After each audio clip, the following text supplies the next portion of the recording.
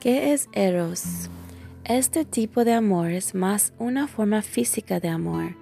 Dios nos creó con el deseo de tener intimidad sexual que debe tener lugar entre un esposo y una esposa.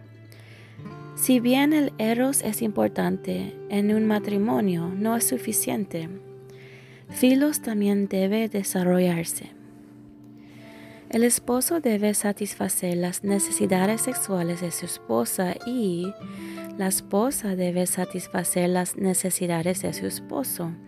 1 Corintios 7:3.